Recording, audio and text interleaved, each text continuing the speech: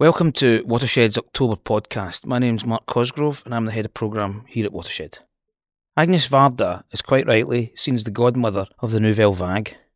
That furious cinematic moment at the end of the 1950s and early 60s in France, which shook cinema to its core, changed the way filming would be thought of, and for one crazy moment it felt that cinema could even change the way we lived.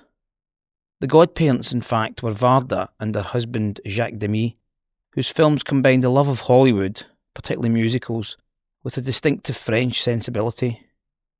Varda's own filmmaking leaned more towards visual art, or at least a dialogue with visual art, rather than a Nouvelle Vague's love-hate affair with Hollywood.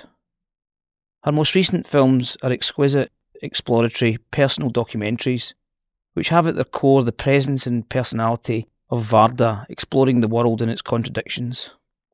At the age of 81, she has made a memorable film, The Beaches of Agnes, which finds her remembering and reimagining her past, in particular her childhood on the Brittany beaches, and of course her defining relationship with Demy. Her playful intelligence and warmth are a joy to behold. If Portuguese director Manuel de Oliveira can be making films into his hundreds, then long may Varda continue with her cinema of generosity and wisdom.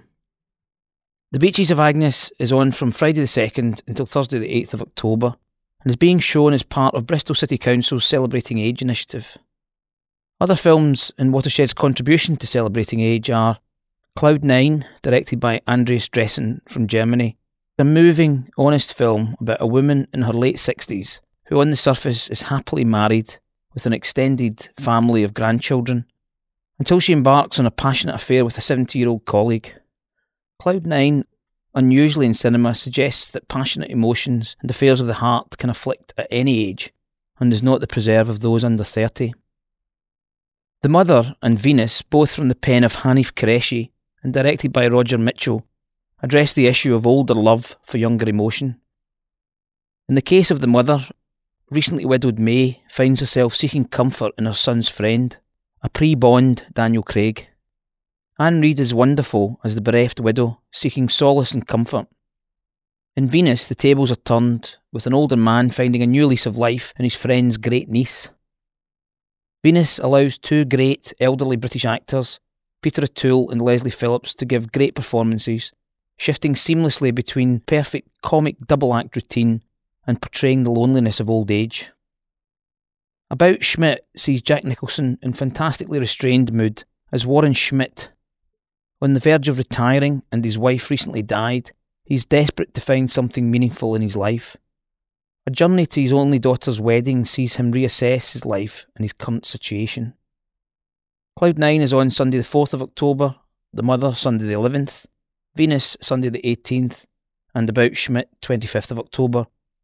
All screenings start at noon. Catalan Varga is a truly extraordinary British film. When I saw it earlier this year at its premiere at the Berlin Film Festival, I had no idea of its British provenance. It is a near Old Testament tale of revenge, set amidst the Carpathian Mountains on the Romanian-Hungarian border, inhabited by farm peasants, very much as though the Industrial Revolution never happened. In mood and atmosphere, it is reminiscent of the early films of Werner Herzog, such as Aguirre Wrath of God and The Enigma of Caspar Hauser. Imagine my surprise then when I discovered that it was directed by a first-time feature director from Reading. The director, Peter Strickland, had made some short films and a few years ago came into some inheritance money. In his 30s, and instead of taking the conventional route and buying a house and settling down, Strickland took the more precarious approach and decided to realise his ambition of making a feature film. The script was set in the Hungarian-speaking part of Romania, of which he had had some experience, but his knowledge was by no means fluent.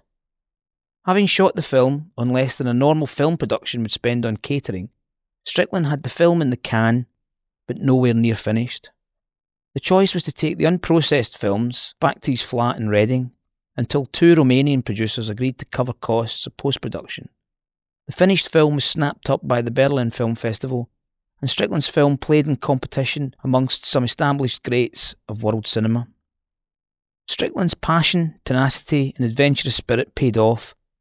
Catalan Varga is a distinctive, beautiful, haunting revenge tragedy, and along with Fish Tank, one of the best British films of the year.